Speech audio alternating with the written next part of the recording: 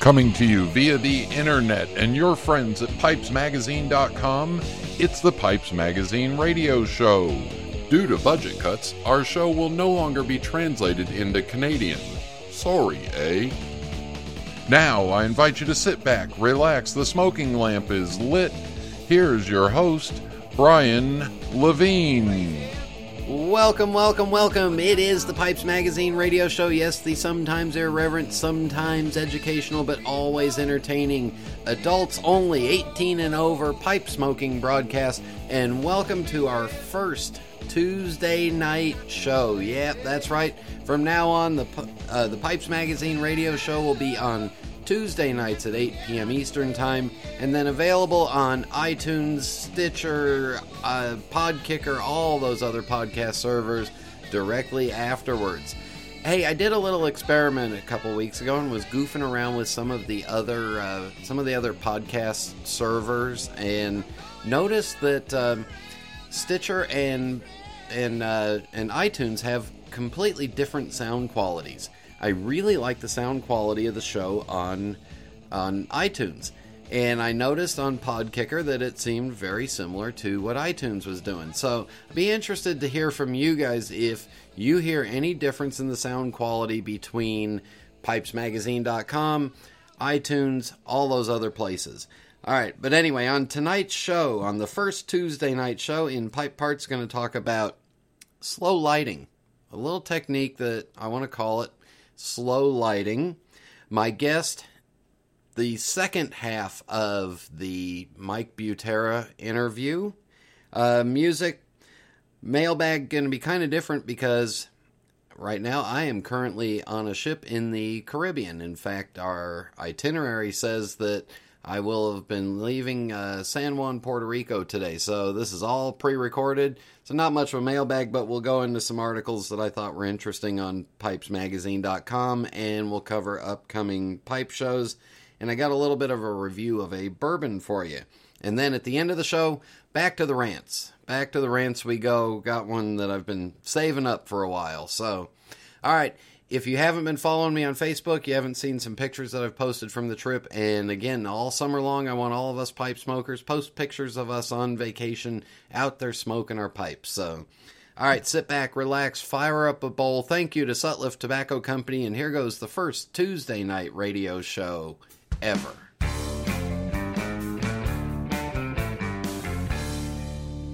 Cup of Joe's, a name you know, a name that you trust for all your tobacco needs. Exclusive pipes, pipe tobacco, accessories, pipe stands, and so much more. Cup of Joe's is the one place you can go and take care of every single one of your tobacco purchases. Fast shipping, friendly, professional service. One site, cupofjoes.com.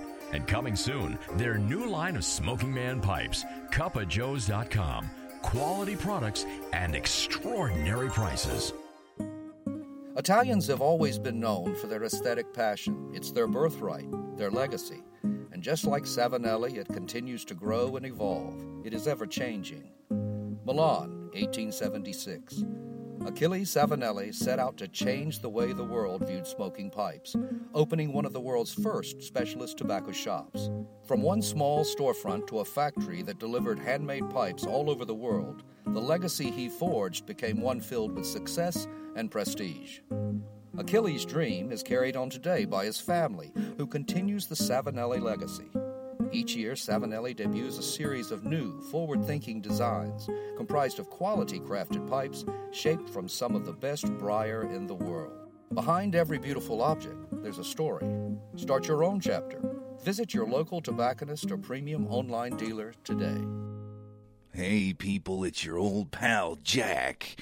Now, you're listening to the Pipes Radio Show. What's it about? The answer is I don't have the first damn clue, but mostly I'm guessing it's a tobacco show about pipe smoking. So why don't you jam that in your pipe and light it up?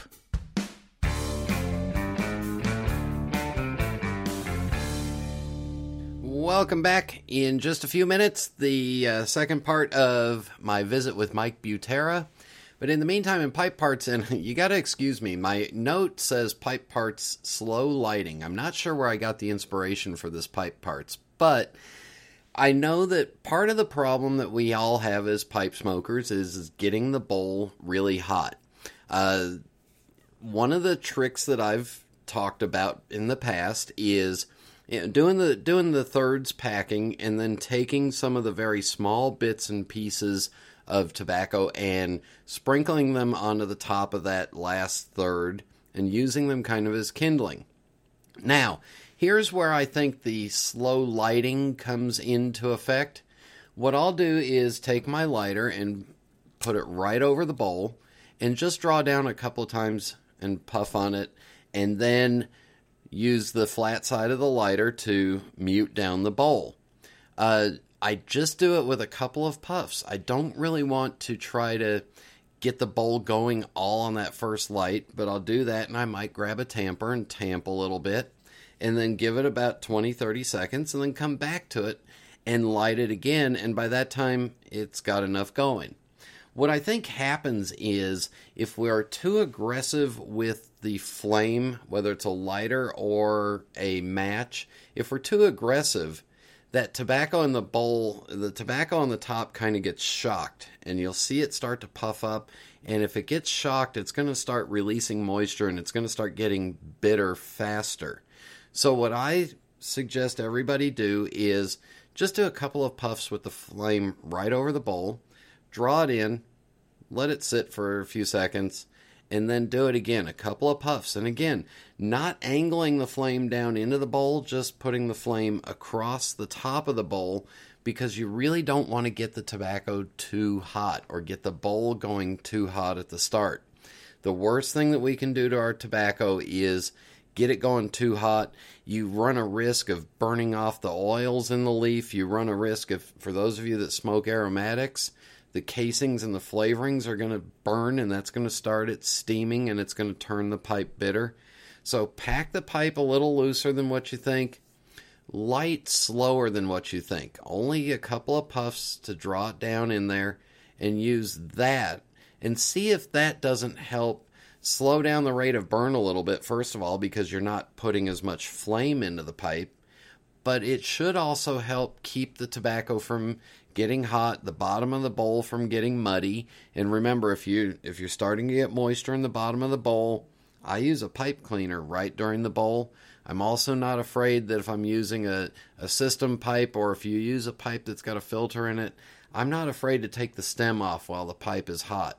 All the pipes that we're smoking are all well-made pipes, and as long as you hold the shank and hold the stem and twist in one direction, it's okay to take it off while it's kind of warm. I wouldn't take it off while it's burning hot, but just twist in one direction. Hold the shank, hold the stem, twist it on and off.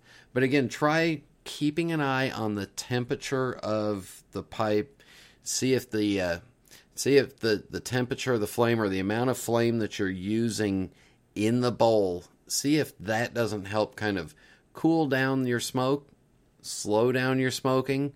And one of the ways to slow down your smoking is to slow down your lighting. So there you go. All right, in just a few minutes, Mike Butera. This is Internet Radio.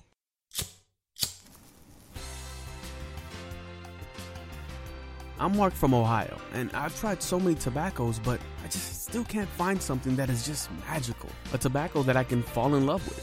I mean, I've tried reading reviews online and participating in forum discussions only to get burned.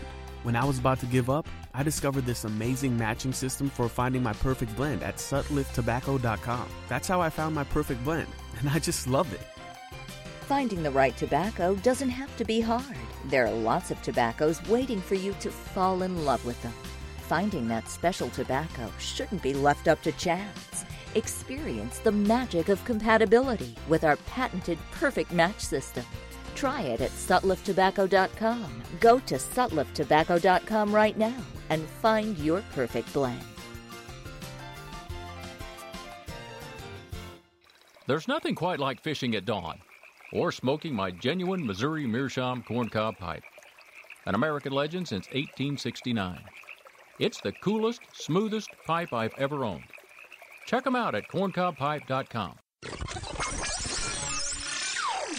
I am happy to have back Back on the Pipes Magazine radio show, as we called him a couple weeks ago, the godfather of the American pipe makers, Mike Butera. Mike, welcome back to the show. Yeah, great to be back, Ryan. So apparently it wasn't that painful and you agreed to come back on. Yeah, well, as long as you hit me on little bits at a time, I can take it. Okay. So last time you were on, we talked a lot about your pipe making. Did we miss anything in regards to pipe making? Like anything? Do you have like huge stocks of briar that you're still working from? Yeah, I still have some from. Let's see here. I think I have some from 1990.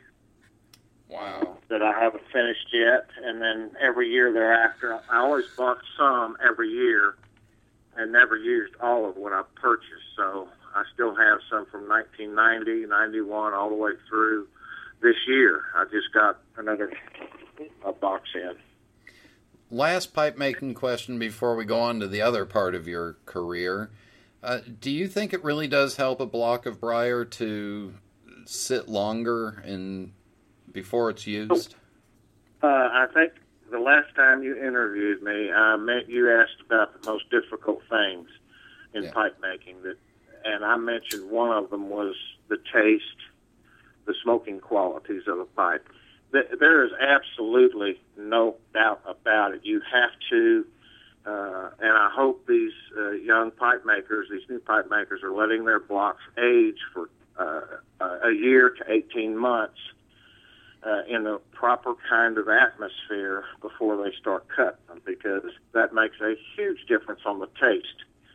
The briar that's being purchased today, and it has been ever since I've been purchasing briar, is considered by the briar mills to be semi-dry, meaning they can only dry them down to a certain point, then they sell it.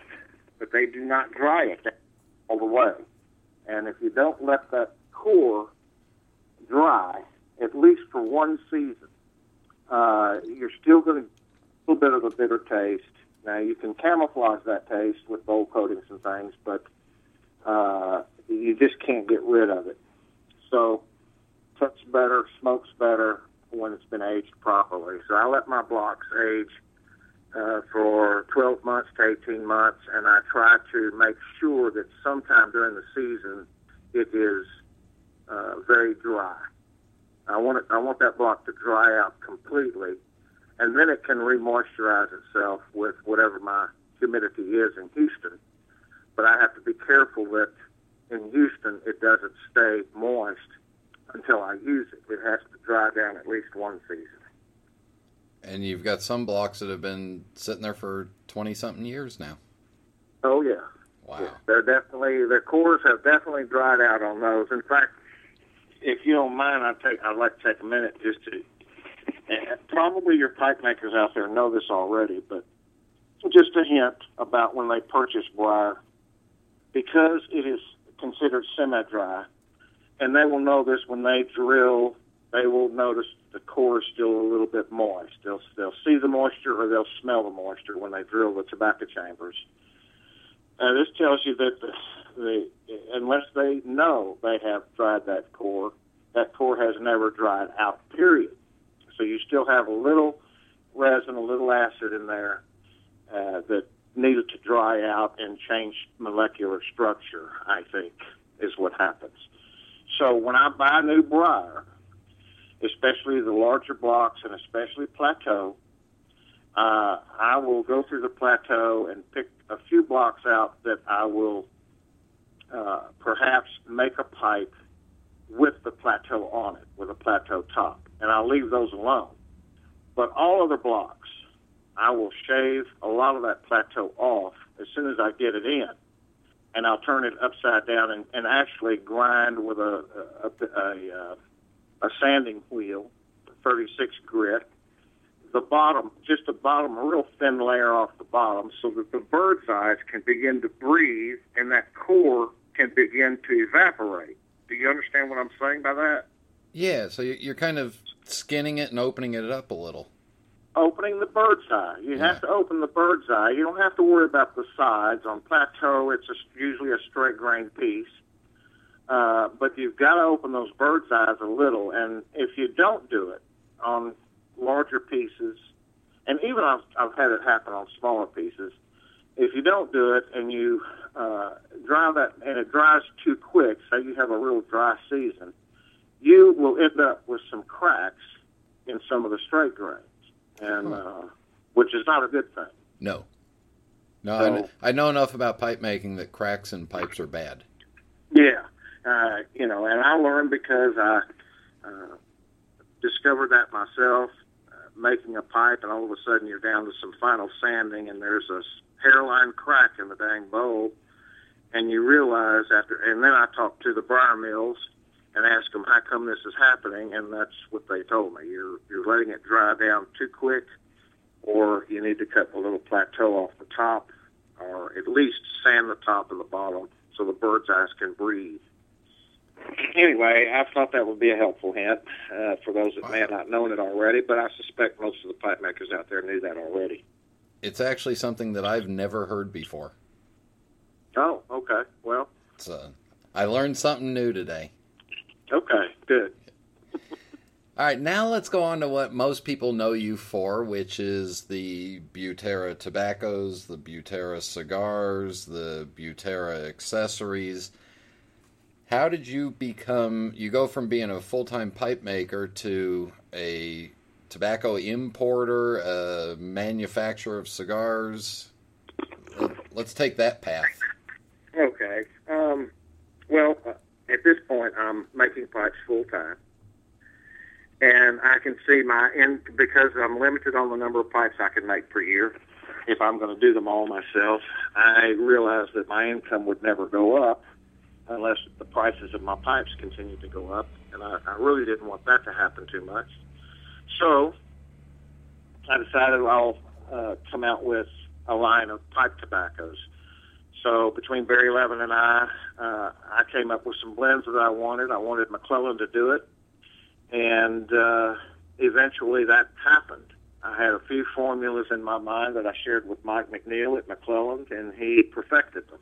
And we ended up with, I think, 6 different blends from McClellan. I ended up with one English blend from Stokeby. Peter Stokeby and I worked on a blend together called Pelican. And Robert Germain, who produces the Esoterica line for me, or produced it for me at the time when I owned it, also took one of my formulas and perfected it, and we call that one Kingfisher. Now, let's go back to the original Butera blends that you did with McClellan. Uh-huh. How long was the process of getting it from concept to a finished package? A year or so. It took about a year to get it right. McNeil knew what he was doing. I didn't. I experimented in my home with leaf. He would send me some leaf. I would experiment with it, and he would kind of direct me put me into the right direction of what I wanted to do. So mostly I told him what I wanted to accomplish, what I wanted the taste to be, and he would send me leaf. I would experiment, and then we would come up with the blend. And he nailed it every time for me, but it just took a while for us to finally understand each other. And you mentioned Esoterica. One of the more in-demand lines right now is Esoterica. Right. How did you get a hold of that line? Yeah, well, when that happened right after the cigar was launched and the pipe tobaccos. I launched 3 shapes of my cigar and 3 cans of pipe tobacco from McClellan. And I went to an RTDA show, the big retailer show, to launch those products. A man named Stephen Richmond owned a pipe shop in California, I think he still does, had met Robert Germain in the Channel Islands and developed these Esoterica blends, all of them. I think there are 18 total. And he was there distributing them or wanting to try to launch that product. He was at that RTDA as well. And I met him. I had known him in the past from the pipe collector shows because he was a pipe collector as well. Yeah. He opened his shop, and he just did not have time to deal with distribution of anything. So I was getting calls from my retailers, because they knew I knew Steve, and retailers would call me and ask me if I could do anything to get Steve to ship their orders. So I called Steve one day. I said, "Hey, man, I'm getting calls from retailers wanting their orders. What's going on with Esoterica?" And he says, "Man, I just don't have time to deal with this." I said, "Well, why don't you let me buy it? I'll buy it from you." He says, "Well, I'll call you back in 20 minutes. And he called me back in 20 minutes with a price on his stock and a price that he wanted for whatever goodwill he had developed at the time. And I took it. And that's how I got the Esoterica line. Did you do any changes to the line when you had it? No, not at all. I did not change a thing. All I wanted to know was what the blends were. I was able to find out what the tobaccos were that went in them, but not all the essences or flavorings that may have gone into some of them. So I had a good idea of what they were, blend-wise, and that was that. From there, Robert Germain and I developed a great relationship, and I had it from 1995 till I retired 5 years ago. I owned the product and the trademarks on it, and sold it to Mike Gold when I retired. I also sold him. In the meantime, in the year 2000, Robert Germain also had a few blends. They were all in cans, 11 of them. He had 11 blends in the can, and I was able to get the exclusive distribution for the United States on his particular, the Robert Germain blends. So I had those from 2000 on. And those, of course, I didn't know what went in them. They were all his personal blends that he distributed himself in the UK. When was it? Kingfisher. He made Kingfisher for me. Now, that one I do know what it is. It was my blend. He perfected it for me. Kingfisher came out in 1998, and Pelican, that was Peter Stokeby and I worked on that one together, an English blend, Latakia blend, and that one came out in, I think, October of 99. So there's the pipe tobaccos. We'll take a break right here. When we come back, maybe I can get Mike to tell you about one time when he got mad at me and called me on the phone over it. We'll be back in just a minute.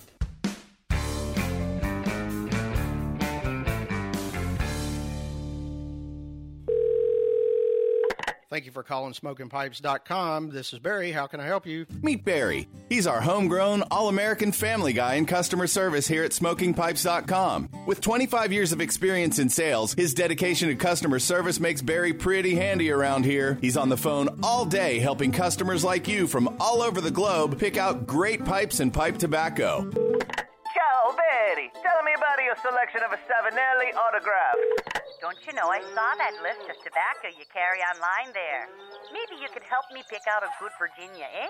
You see, we hire not only the best people, we hire people who are as passionate about our products as you are. Just ask Barry why he loves his job at SmokingPipes.com. Because I don't just help people choose from our great selection of pipes, I smoke them. Call us at 1-888-366-0345 or check us out online at SmokingPipes.com. We are quality, we are experts, we are SmokingPipes.com. I'm not just a pipe smoker. I'm a Meerschaum pipe smoker. All of my pipes come from MeerschaumStore.com. They've been in business for 50 years, and I can trust that there will be no hassles. Orders are processed and shipped fast, and they have every shape you can imagine, including calabash, claws, dragons, horror, even a sexy series. MeerschaumStore.com, the most trusted Meerschaum store for 50 years.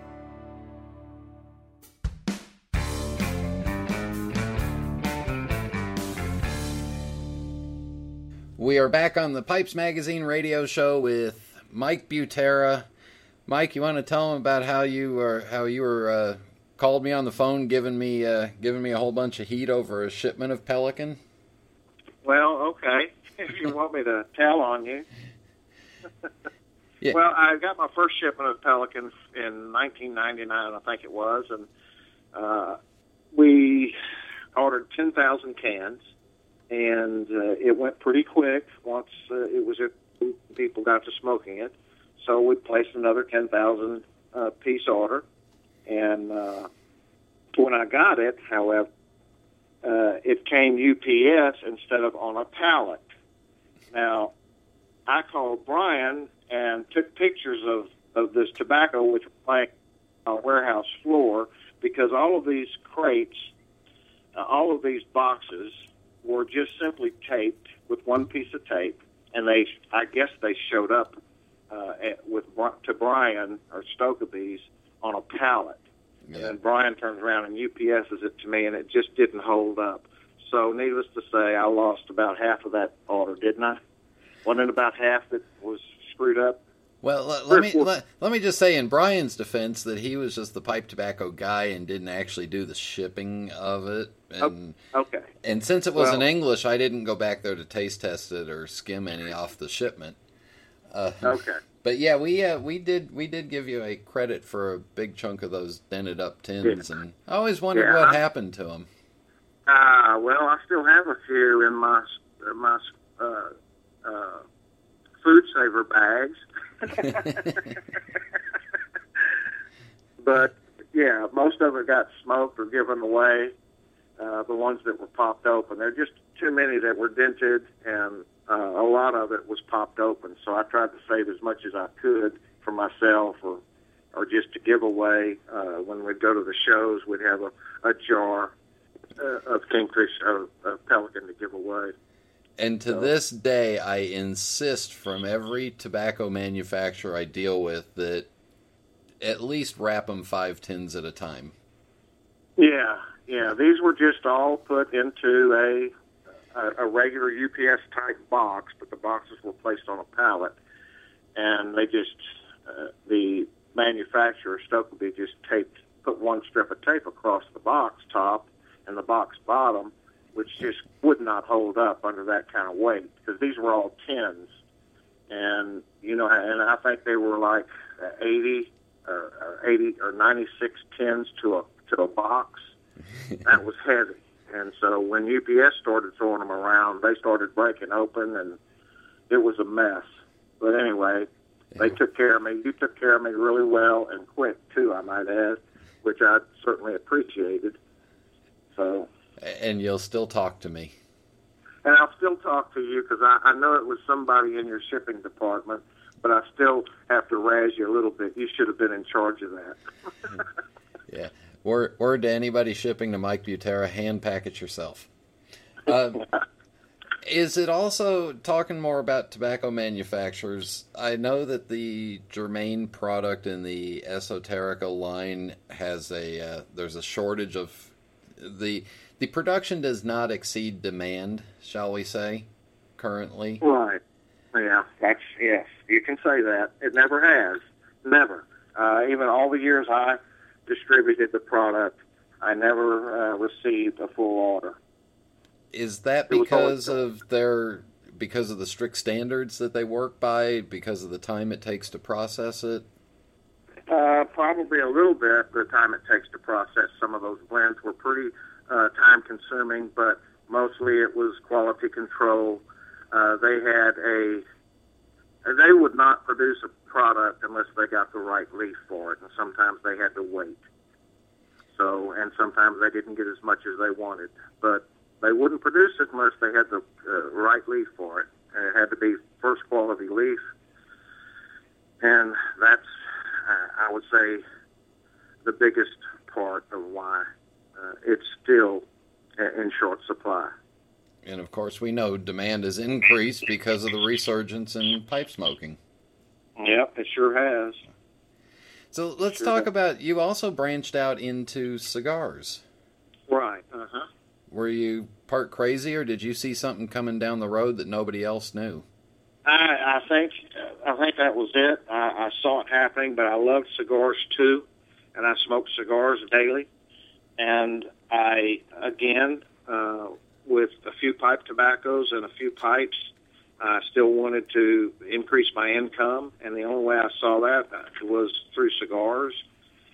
And so I reached out to several of the cigar manufacturers. I knew something was happening. I could feel it, but that was like in 1992, 93, before any of this really took off. I think the boom sort of started late 95 and lasted for 3 or 4 years. But before it happened, I sure felt like this was the way to go. So I reached out to some manufacturers, and several of them replied that they were interested in producing a private label for me. So I picked one and visited them and liked what I saw there and liked what they were willing to do for me. And we took a couple of years.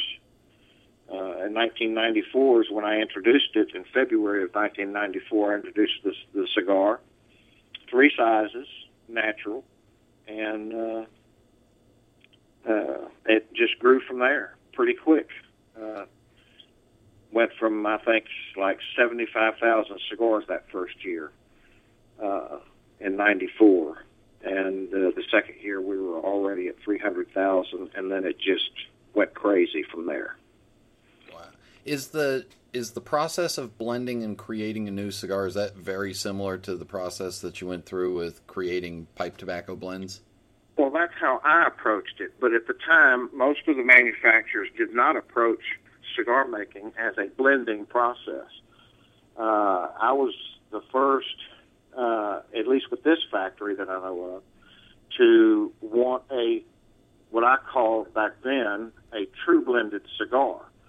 I wanted to take, instead of taking 1 or 2 fillers, I wanted 4 or 5 fillers from different countries. I wanted a different binder from another country and a different wrapper from another country. And that caused a little grief for the manufacturer, but for a price they were willing to do that. The rollers had to be trained based on the ring size of how many fillers, to get the fillers just right so that each ring size would taste very similar. Right. The binder and the wrapper were the same on all of them, but the amounts that you put into a 38 ring gauge as compared to a 52 ring gauge would have differed. So we ended up having rollers that rolled 2 or 3 of my shapes only, and they would say the larger ring gauges, and separate rollers to make my smaller ring gauges. And that is really tricky with a cigar, is to get the Corona to taste like the double Corona, just in a different size. Yes, that's correct. It's a different process. My natural had 4 fillers. Now they were Dominican long fillers, but they were all separate from different crops, different times of the season, picking them at different times of the season, and different types of aging to them. And then it had a Java binder, and we used, of course, the Connecticut shade-grown wrapper. So that was a tricky one, but they got it, and it came out really pretty consistent from ring gauge to ring gauge. I was really pleased with it. And at the time you introduced them, it was not an inexpensive cigar line. No, it was. It was. Everything I wanted done to the cigar, they didn't do to theirs. So I kept adding, a nickel here, a nickel there. By the time I got that to market through distribution, through the retailers, 10 cents can become 40 cents real quick. So you go from a $4 cigar to a $4.50 cigar. So it can get expensive pretty quick, and mine were. They were one of the highest priced ones when I introduced them, but I just believed in it, and it worked. So I just count my blessings every day. And if worse came to worse, you had a whole bunch of cigars to smoke that you really liked. Yeah, that's true. That is true. That was a scary time in my life because I had to commit to a certain number of cigars for the project to even get launched, and I had nowhere to sell them. I had not had experience as a distributor.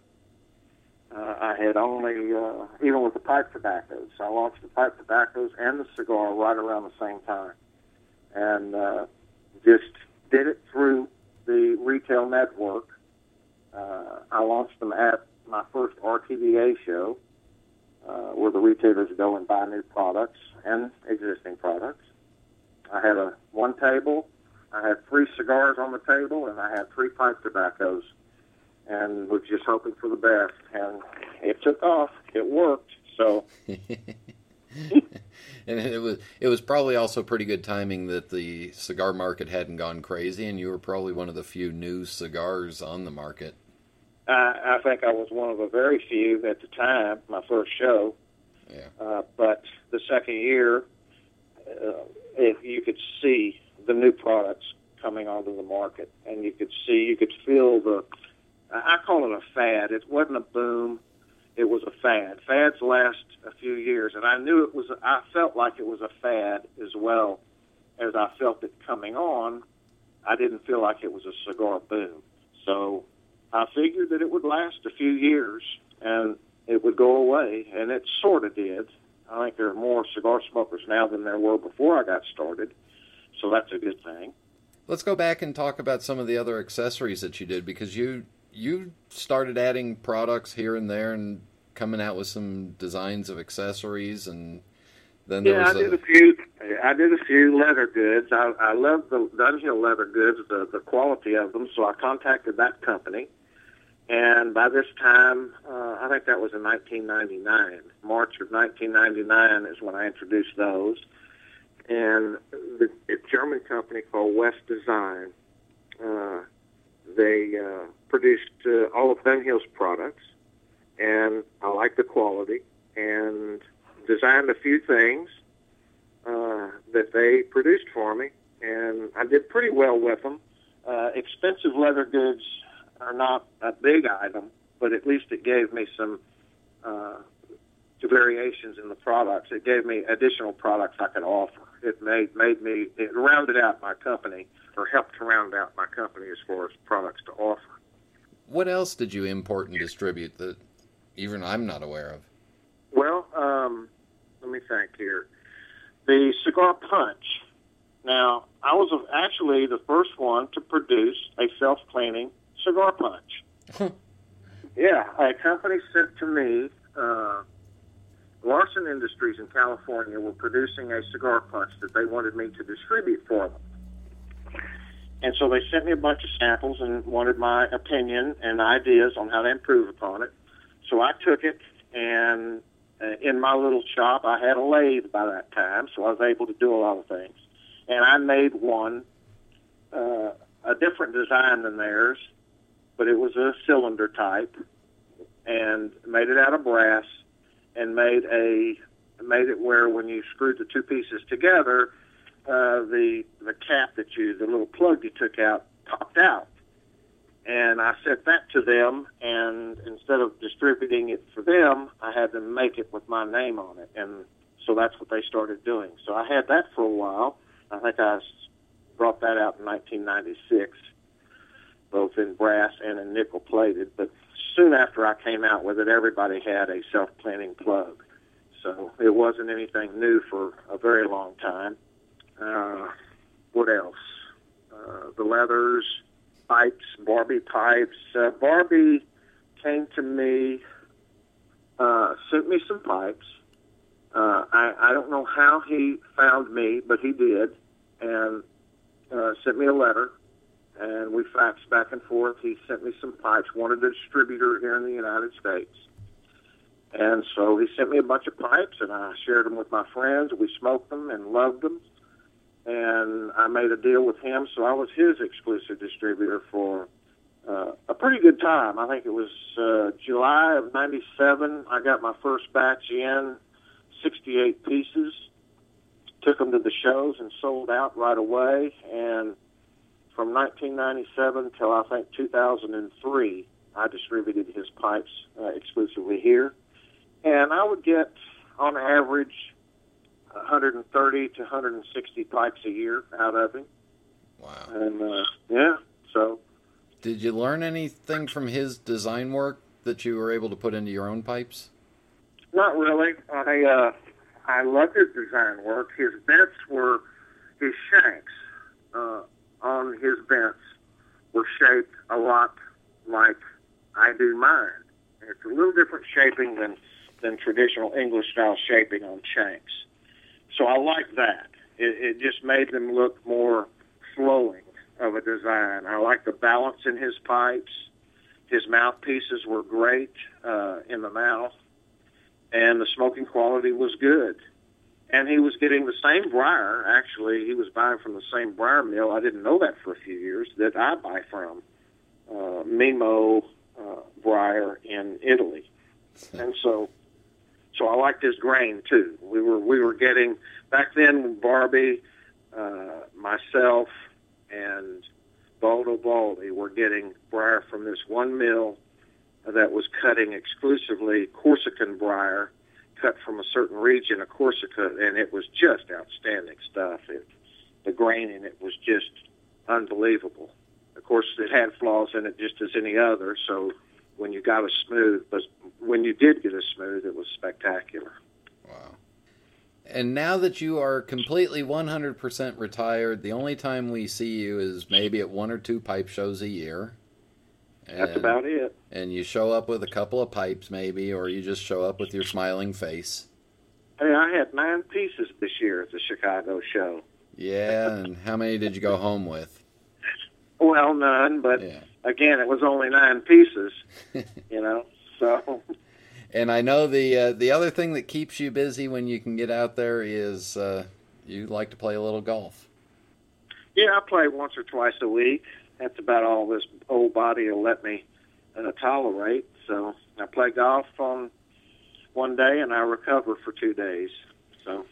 Well, can you help me with a little with a little golf tip for me, because I really have a hard time when I get down to putting and getting the timing down with the windmill going by.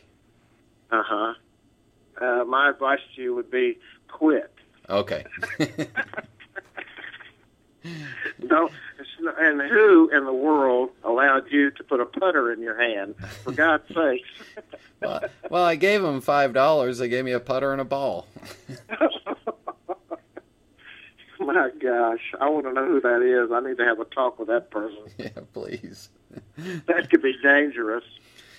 Well, Mike, we made you do the Fast 5 last time, so we won't make you do them this time, but I will tell everybody that if you want to get your hands on a Butera pipe, find them at a pipe show. Or they can email me. Now, I do take orders. I don't take, you can't ask for, I want a pipe exactly this millimeter and that millimeter, but you tell me what you like. This is how I operate now. You can email me. I'll email you back or call you back and discuss what your interest is, if you would like to have one of my pipes. And as I'm making pipes, if something comes out close, I'll send you some pictures. And if you like it well enough, I'll send it to you, and you can decide whether you like it or not. And what is your email address? Because I don't have it. Okay.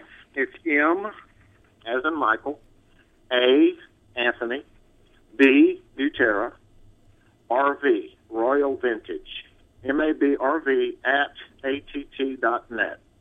MABRV at ATT.net. Yes. We'll put that down under your picture on the front page of the show. Mike, thank you again for all your time. Hey, you're welcome. I really enjoyed it. And we'll see you at a pipe show soon. Will do. We'll be back in just a minute.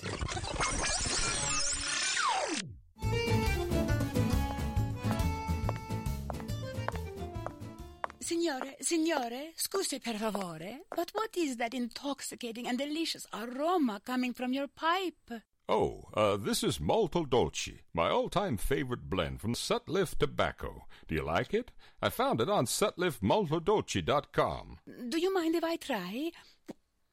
Oh, signore, this truly is molto dolce. So charming that you even speak my language, as it is truly very sweet. Just like you, I am sure. I can just taste the warm caramel and sweet dripping honey gushing through my mouth. Oh, and even better, the rich vanilla flavor plays so well with the other tastes over my tongue. It is like they are all having a giant playful pillow fight on smooth and silky sheets of tobacco in my mouth. Pure heaven! Mi piace moltissimo, mi amore. Can't you see it, signore? I can see it. I can see it. And signore, best of all, no tongue bite. Grazie 1,000,000 for the pipe, signore. Hey! Sat-Lift Tobacco Company will not be held responsible for any loss of one's favorite pipe customers may experience when smoking our delicious Malto Dolce blend in public. There's nothing quite like hunting at dawn or smoking my genuine Missouri Meerschaum corncob pipe, an American legend since 1869. It's the coolest, smoothest pipe I've ever owned. Check them out at corncobpipe.com. This is Internet Radio. Welcome back to the Pipes Magazine radio show. Mike is really one of the living legends of our hobby, and I really appreciate him taking time to spend an hour with me and record all that stuff. Also, just got in the mail last week from my friend Dan Locklear, a brand new 2-CD release from him called Tapestries. It's choral music of Dan Locklear. It's a 2-CD set. It is currently available on Amazon.com or directly from MSR Classics. The website's MSRCD.com. It's a 2-CD set. I'm going to play one of them, and it's called Breakaway.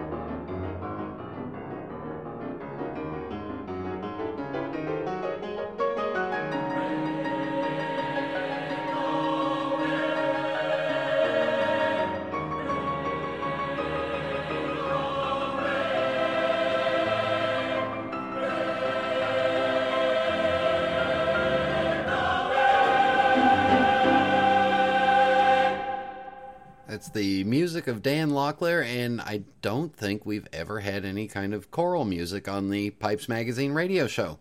I've listened to both CDs now twice. Perfect background music for some heavy thinking, or when I've had to sit down and calculate show deals that are coming up. Absolutely perfect to put on and just kind of ease the mood a little bit. Also, some surprising parts in there that would kind of catch me and kind of wake me up a little bit. Check your mailbox, you moron! Hard to check the mailbox when I'm away all week, and I haven't had a chance to look and see what's been going on. But I did think I'd point out to you some of the upcoming events in England. The British Pipe Smoking Championship, July 13th, coming up at the Crowne Plaza Hotel in North Dublin, Ohio. August 23rd is the NASPC show. That's just outside of Columbus, Ohio. They're starting off with a new Friday night thing and then rolling it into Saturday. September 20th, the 2014 Music City Pipe Show. Southern Fried Pipe Club putting that on. Check out southernfriedpipeclub.com. The Core Show, the 30th annual Richmond Core Show, October 10th, 11th, and 12th in Richmond. The Speyer Pipe Show in Germany, I believe, coming up October 18th. And then ending out the U.S. season, the West Coast Pipe Show, November 8th and 9th in the Palace Station in Las Vegas. All that coming up. And again, do try your best to get out to a pipe show. If you're looking for a pipe club, check out the forums of PipesMagazine.com. There is a pipe club section that you can post in to see if there's a pipe club near you. You can skim through there and see who's posted. Maybe even try to form a pipe club yourself. You never know. While you're at PipesMagazine.com, there's a lot going on. All summer long, there'll be all new information put up. In particular, look at my friend Gregory Pease's last article called Looking in Mirrors. He kind of contradicts himself and proves that doesn't know everything, which I wish I had read that when I saw him back in Kansas City, so I could remind him of that. New articles coming out again from Steve Morissette on style. Fred Brown's back writing again, and Russ Ouellette admits that he is a pipeaholic. I want to say thank you to my friend Peter Field for turning me on to a brand new bourbon that I've never tried before, never seen before. It's called Noah's Mill. It's a high-octane small batch bourbon. I mean, really high octane. It's 113 proof. 114 proof. Got a little smokiness to it, which is really interesting. And again, I'm really enjoying the fact that there's a resurgence in rye whiskeys and small batch bourbons. One of the places that I'm looking forward to coming up in a couple of weeks at the IPCPR in Las Vegas is a place called 1928, which is a bourbon and burlesque cigar bar at Mandalay Bay. Tons of bourbons, tons of ryes on there.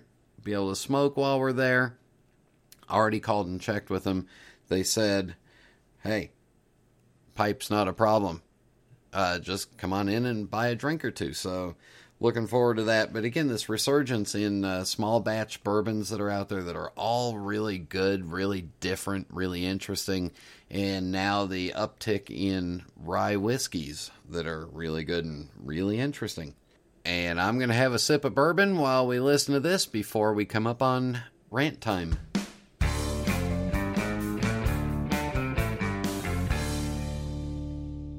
Do you need a reliable source for ordering pipes and tobacco? Do you find it difficult to get your favorite blends outside of the US? 4noggins.com stocks all of your favorite pipes and tobaccos and ships all over the world. All forms of payment are accepted and orders are processed the same day. There are no worries when ordering from 4noggins.com. 4noggins.com is your source for all of your pipes and tobacco needs. We ship in the US and international with no worries. 4noggins.com for all of your pipes and tobacco needs. The Carolinas and the tobacco tradition have been woven together generation after generation. From the Blue Ridge Mountains to the coastal low country, it's an integral part of our culture and heritage, building our beautiful tapestry. Cornell and Deal is proud to blend our pipe tobaccos in the Carolinas. Our history with tobacco dates back to the mid-1800s, and in that time we've perfected a variety of blends. The Carolinas have given us the perfect backdrop to do just that. Whether you're a fan of the rich Virginias, bold Latakias, spicy Periques, or unique aromatics, we've got a tobacco that's just right for your discerning taste buds. At Cornell and Deal, we live all things pipe tobacco, blending it, smoking it, and enjoying the company of those who share our excitement. Tobacco, it's what we do. Stop by CornellandDeal.com.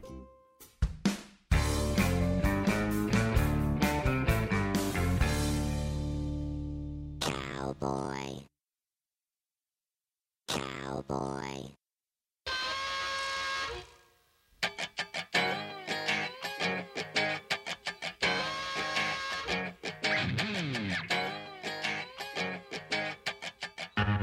Oh, those precious, precious, precious frequent flyer miles. Yeah, I travel a lot and I get frequent flyer miles for them. For those of you that don't know, here's how frequent flyer miles work. When you fly with an airline, they give you 1 mile for every actual physical mile that you fly. You are then able to save those up and use those towards a free plane ticket. Now, as the more you fly with one airline, the more bonuses you get. I'm currently at the silver level with U.S. Airways, which is soon to become part of American, so that means I get a 25% bonus on top of all the miles that I earn. Now, last year I flew 32,000 actual miles, and I got a 25% bonus on that. So if you do the math, yeah, alright, so I got 40,000, 37,000, whatever it is. But those are the actual miles that I got to use towards a plane ticket. That's a whole year's worth of flying. That's 32,000 miles of time in the air. Now, they say you can get a free one-way ticket for as low as 12,500 miles. That's 25,000 miles round trip. Those tickets are few and far between because they limit the amount of seats that you can get for that. You have to fly on strange days, and it's not to the premier locations. So you've got to really pick and choose to get to that 25,000 mile round trip ticket thing.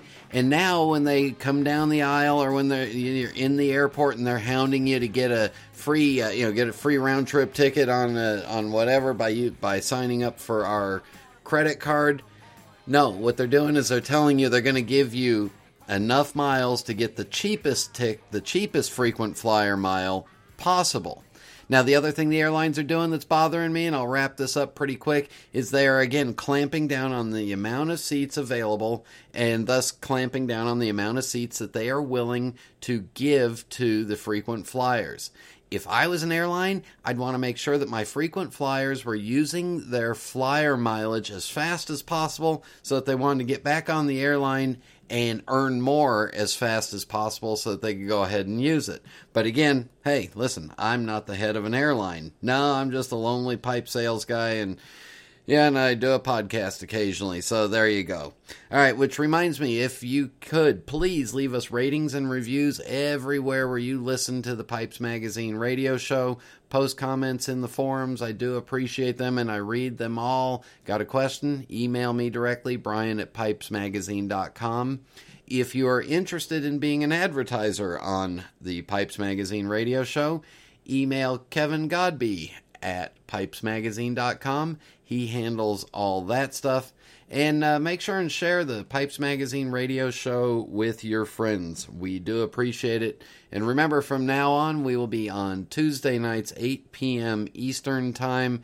And then it gets picked up as a podcast on all the podcast places just as soon as they grab it. So next week, Tuesday night, I'll be back live from the smoky confines of Concord, and I'll tell you all about my trip.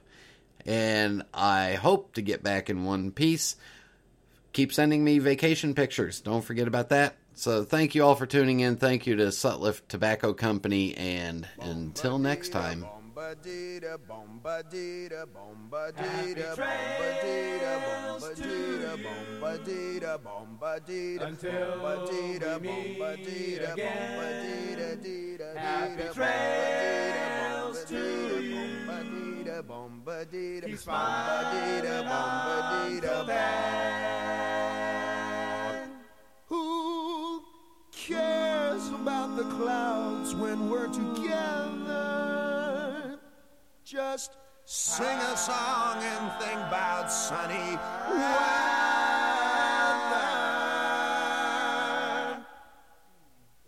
Happy trails to till we meet again.